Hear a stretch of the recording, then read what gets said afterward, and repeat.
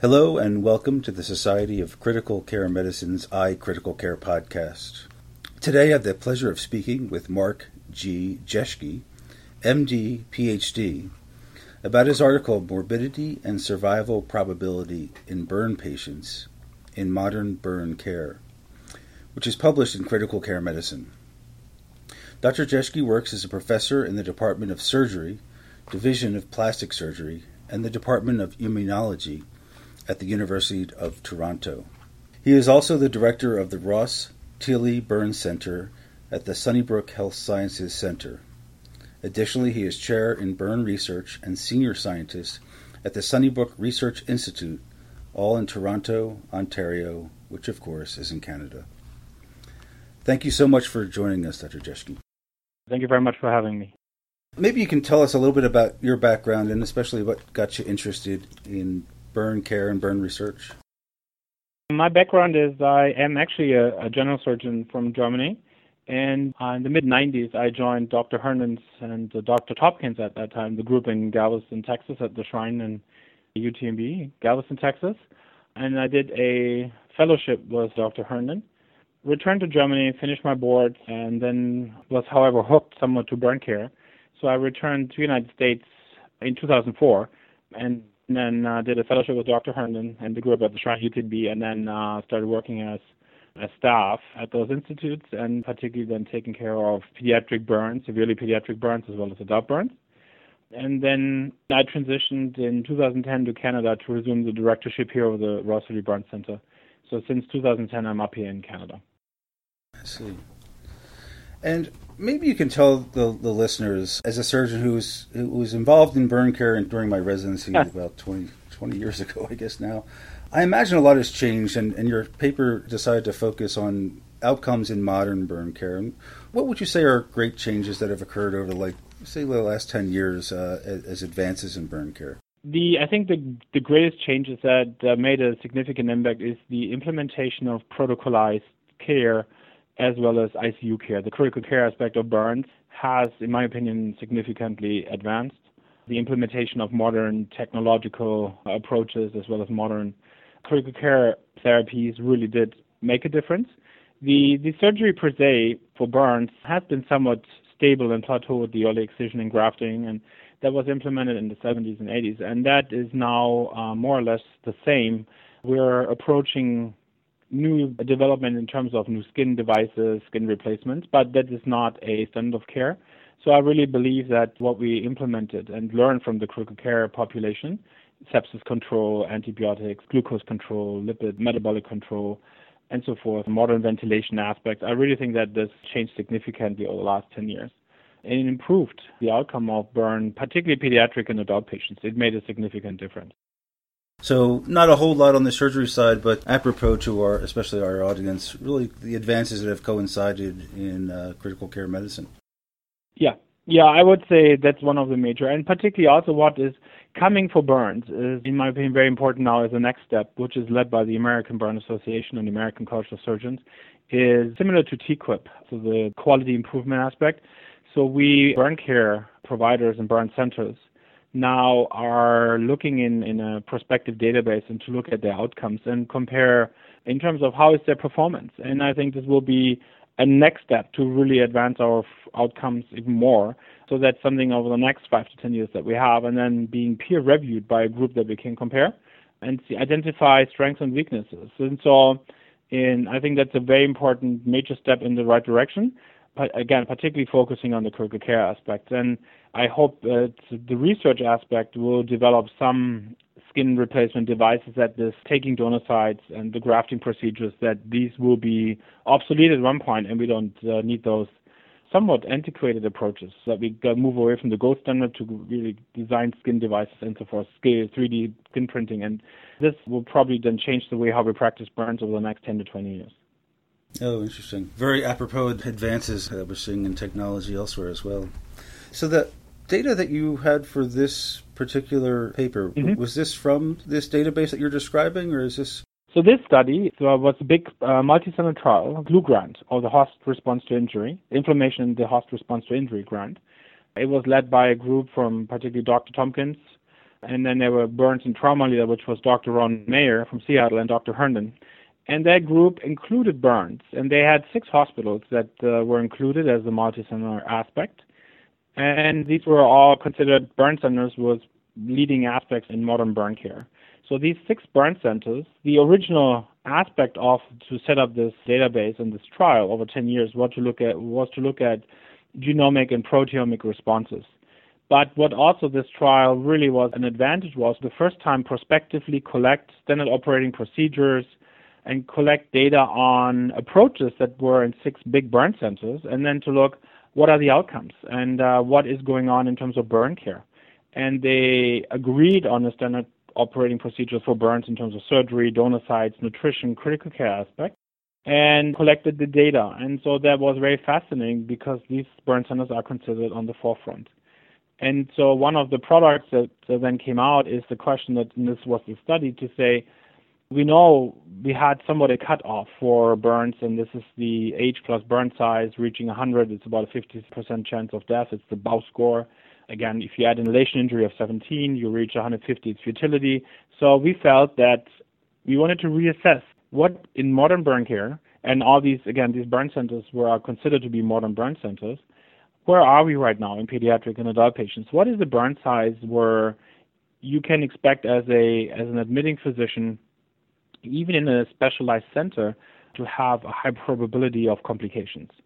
And that was the design of the study, then taking this prospective database and saying, again, can we determine a cutoff that differentiates between morbidity and mortality for pediatric patients and adult patients? I see. So just to set this up a little bit further, so did each center have its own unique set of protocols and standards for the care of the burn center, or was that across centers one protocol in mind? There were variations, which each center has, but there were overall standard operating procedures, which were published by the Blue Grant, because it was very important. Again, when they collected tissues, skin, fat, muscle, and blood, to look at inflammatory proteomic responses and genomic responses. So it was very important to be somewhat very similar.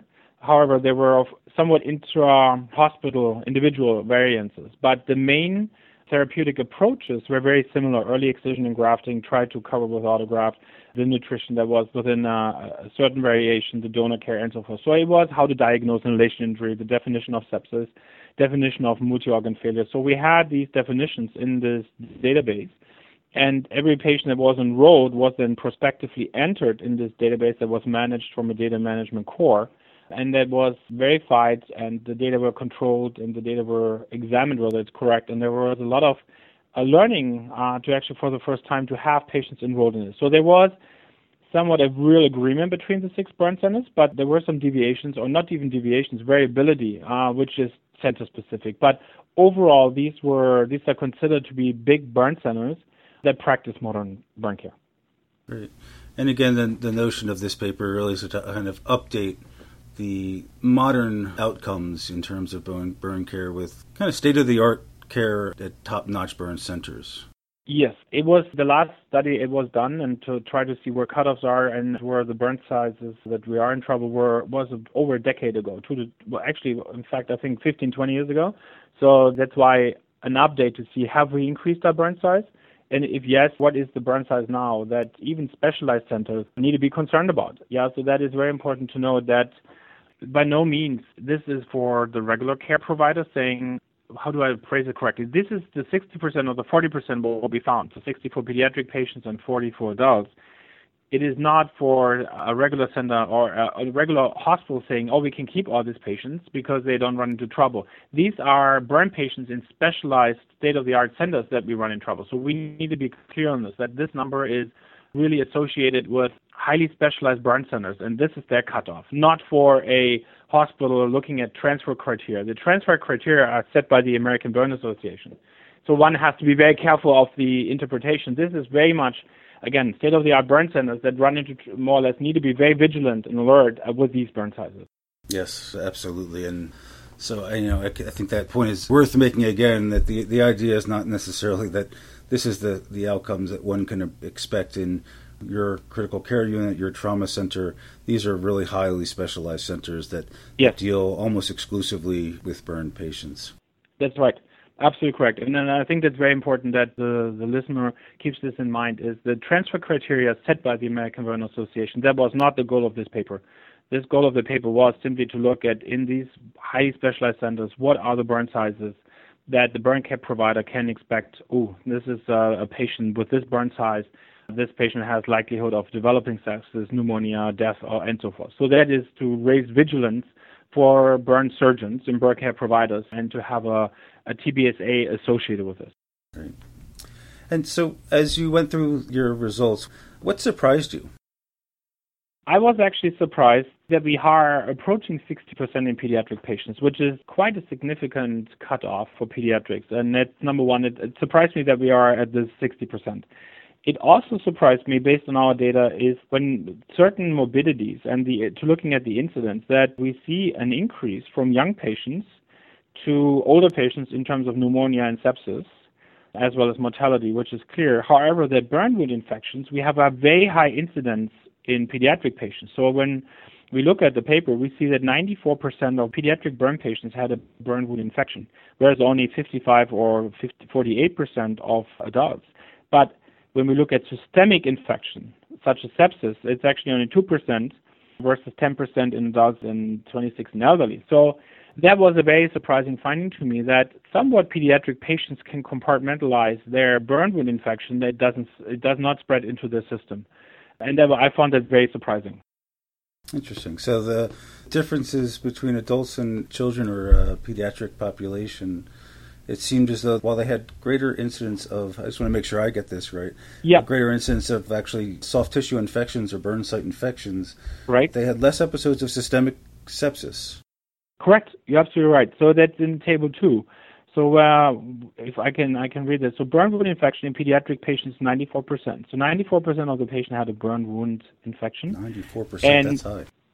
Yeah, it is high. And 85% of pediatric patients had at least 2 burn wound infections. So 85, that's quite a significant number.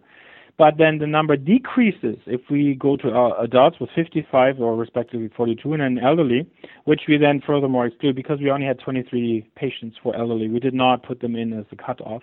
But elderly, then it goes even lower. So but indicating to the decrease in incidence of burn wound infections. But then when you look at your systemic ones, like nosocomial, pneumonia, sepsis, that's the opposite. Children have very low percent of infections, and then it increases with age. So it's the opposite. And I think that indicates that, again, children have somewhat the capacity to limit the infection to the skin or their soft tissue, and it does not spread as much, and they don't develop as much sepsis. So they seem to have an immune aspect, inflammatory aspect, which we didn't determine here.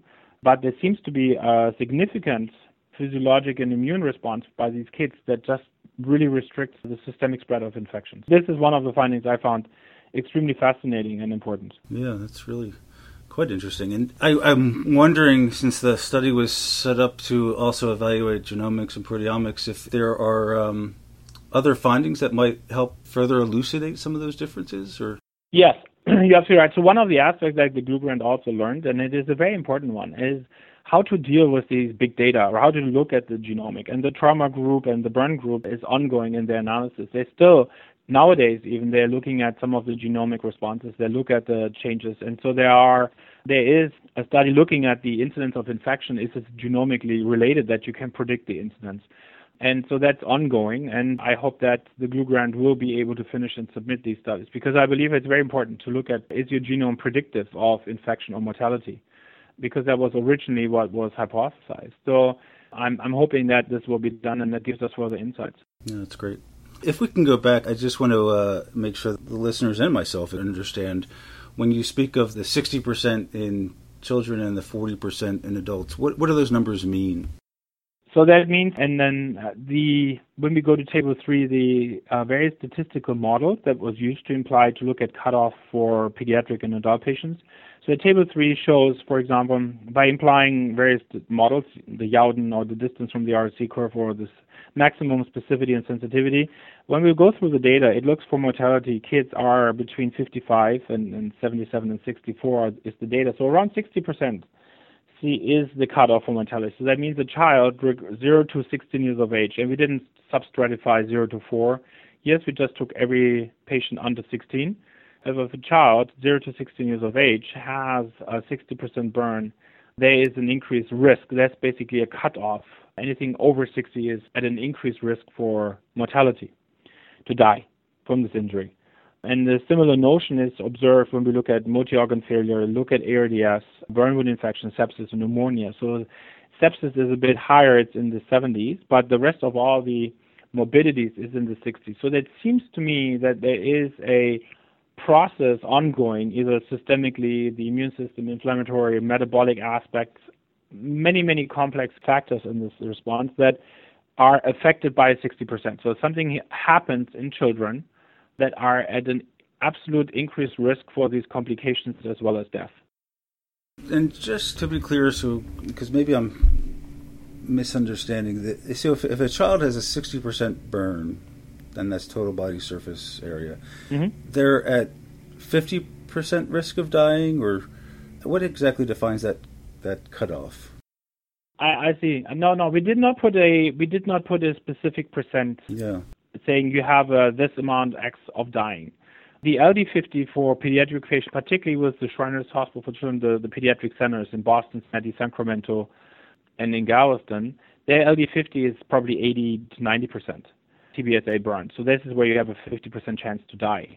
What we did here is basically to determine a risk associated with a burn size, not predicting, just simply saying at this burn size we have an increased risk. That's a cutoff using statistical models that you are at risk for death or these infections, at an increased risk. So that's where the risk of death starts to dramatically increase after 60%. That's right. And after 40% in adults. And in a modern era, the LD50 for an adult? The LD50 for an adult, we're approaching, I think I saw some data recently from the MBR, from the National Burn Repository, and our data. I think we are in the 70-80% as well. So the children are ongoing. They are, again, these pediatric centers are amazing, and some of the 90%ers even have a 50% chance of survival. So that number for pediatric patients is being pushed up as we speak. So I would say that the adults are in the range of about 60 to 80 as well. Elderly are still in the 20 to 30 to 35% TBSA burn. They have an LD50 there. And particularly elderly with increased age, they have a decreased burn size. So a 60, 65-year-old is about 30 to 40, whereas then the 70 is 20 to 30% burn. So it's very low compared to children. But one of the weaknesses was that we did not have enough elderly in the study to actually conduct a cutoff analysis here, so we did not. But what we see, as you said, adults are using these models are in the 40 range, particularly for mortality, and then in the 35 to 50 for various complications. So if that also makes sense that children have a higher one than the adult patients. But again, this is just not putting any percent of predicting anything outcome on it. It's just saying this is the cutoff value. If you are in a specialized burn center, so you admit a patient. So I was to help guide our burn centers to say, you have a 40% burn of an adult, this patient is ultimately going or has an increased risk because he's at the cutoff if he's 40 to 45 or 50, even with highly specialized care of developing sepsis, of developing MOF, of developing pneumonia, or even dying. He's at this burn size that you have to be very vigilant. And again, what we translated this to is when you have a patient admitted with this burn size, that you should really try to implement maybe even individualized approaches, or there's little room for errors. So that means you need to go in early excise and graft the areas. You need to make sure you see an infection quite early. You cannot wait until you have sepsis. So just to be extremely vigilant in your care that these patients are at high risk for complications. And again, just to reiterate, because it makes even more sense now, just because a child has less than a 60% chance of, a 60% burn, or an adult has a less than 40% burn, that doesn't mean they shouldn't be transferred to a burn center. Not at all. Yes. No, they should be. Make sure yes, absolutely should be, yes. That's absolutely clear, and I completely agree with you. Please, yes. That is, the message is not to transfer. The message is you need to transfer according to the ABA guidelines. You should transfer a patient. And then these burn numbers are in the hands of a burn expert and a state-of-the-art hospital. It's not to say, oh yeah, we can treat a under 30%. And it also does not say that patients under 40% burn in adults and under 60 of kids, they all should survive. There are patients that will not survive even with a 20% burn, maybe even with a 10% burn. If you have a patient who's 60, 65, has a 10% burn, however has a diabetic, heart attack, and so forth, that patient may not survive. Or a child with a 40% and having a complication. So this is also not to be used as a ruler and judging everybody, saying, oh, you lost a patient who is a child with a 20% burn, why did he die? This is not what it means. This is not what this paper is intended for. And one has to also say there can be poor outcomes even with smaller burns. By no means meant that everybody has to survive who's under 60% in kids or under 40 in adults. That is not what we meant to do. And how does inhalation injury influence these numbers? Yeah, that is a discussion that is very fascinating. So there are studies, and we conducted one, also with the glue-grant data. Does inhalation injury affect outcome? And there seems to be an effect that inhalation injury increases the risk of mortality.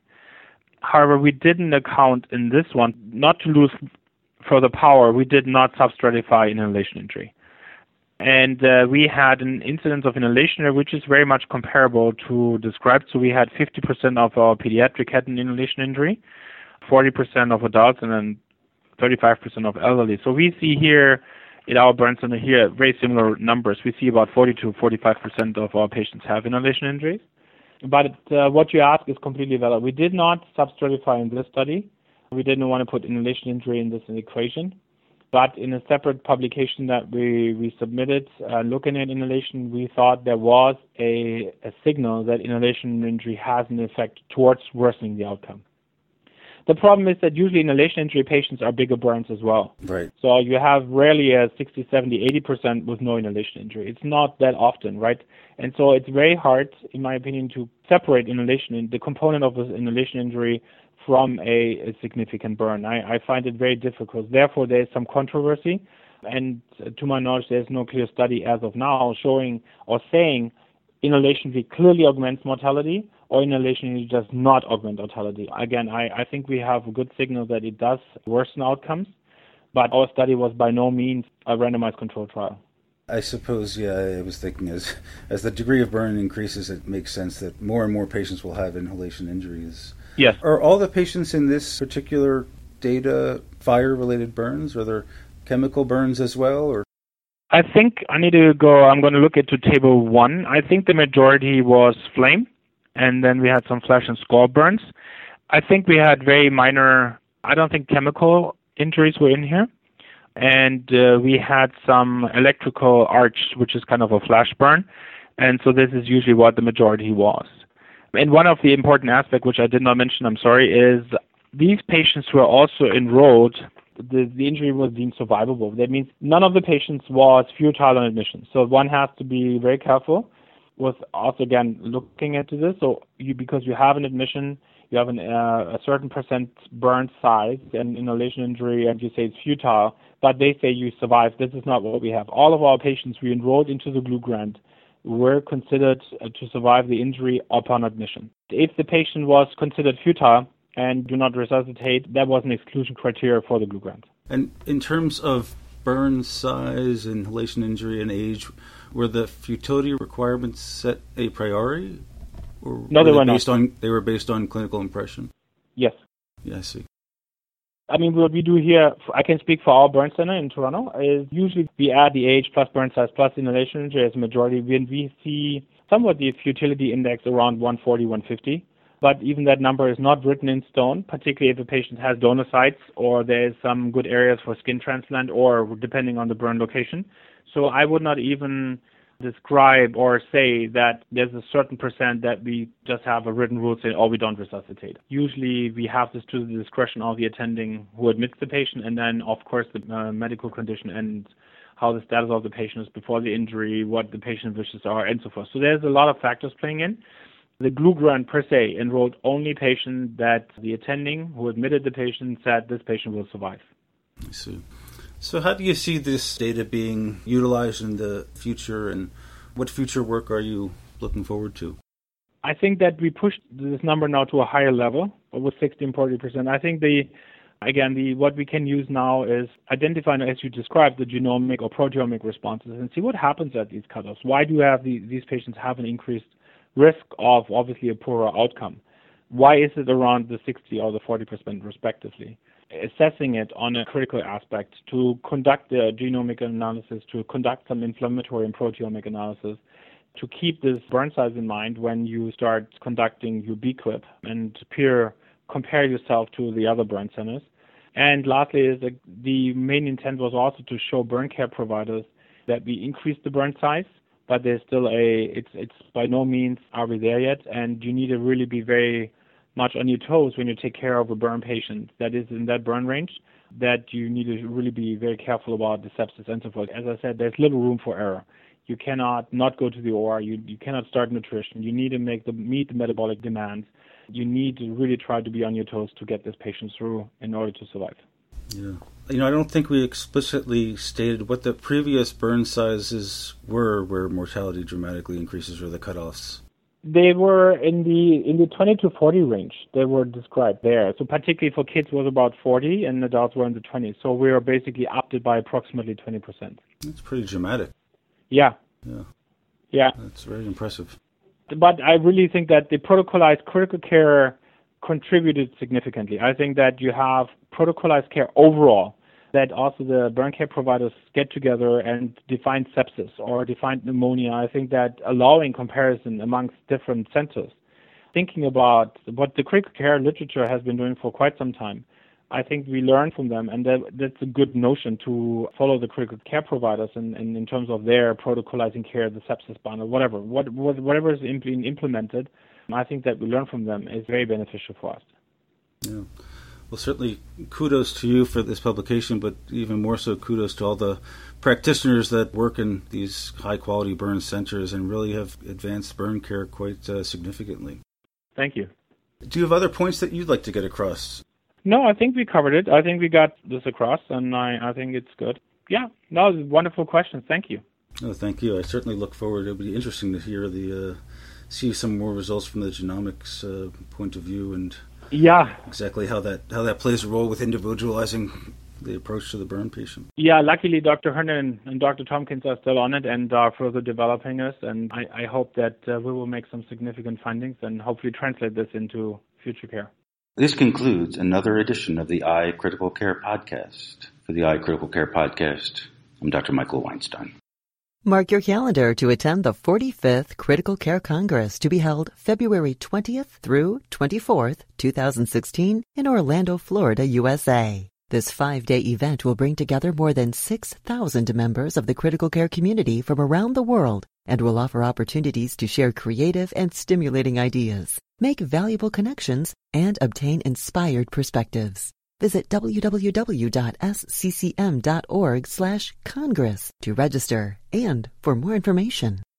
Michael S. Weinstein, MD, FACS, FCCM, is an associate professor of surgery at Sidney Kimmel Medical College of Thomas Jefferson University in the Division of Acute Care Surgery. He is director of the Surgical Intensive Care Unit and executive medical co-director of the Thomas Jefferson University Hospital Center for Critical Care.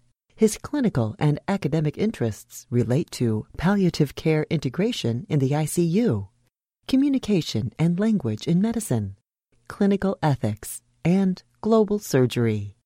Board certified in surgery, surgical critical care, neurocritical care, and hospice and palliative medicine, Weinstein is a fellow of the American College of Surgeons and the American College of Critical Care Medicine. The iCritical Care Podcast is copyrighted material and all rights are reserved. Statements of fact and opinion expressed in this podcast are those of authors and participants and do not imply an opinion on the part of the Society of Critical Care Medicine or its officers or members. To contact the editorial staff of the iCritical Care Podcast with questions, comments, or ideas, please email icriticalcare@sccm.org or info@sccm.org.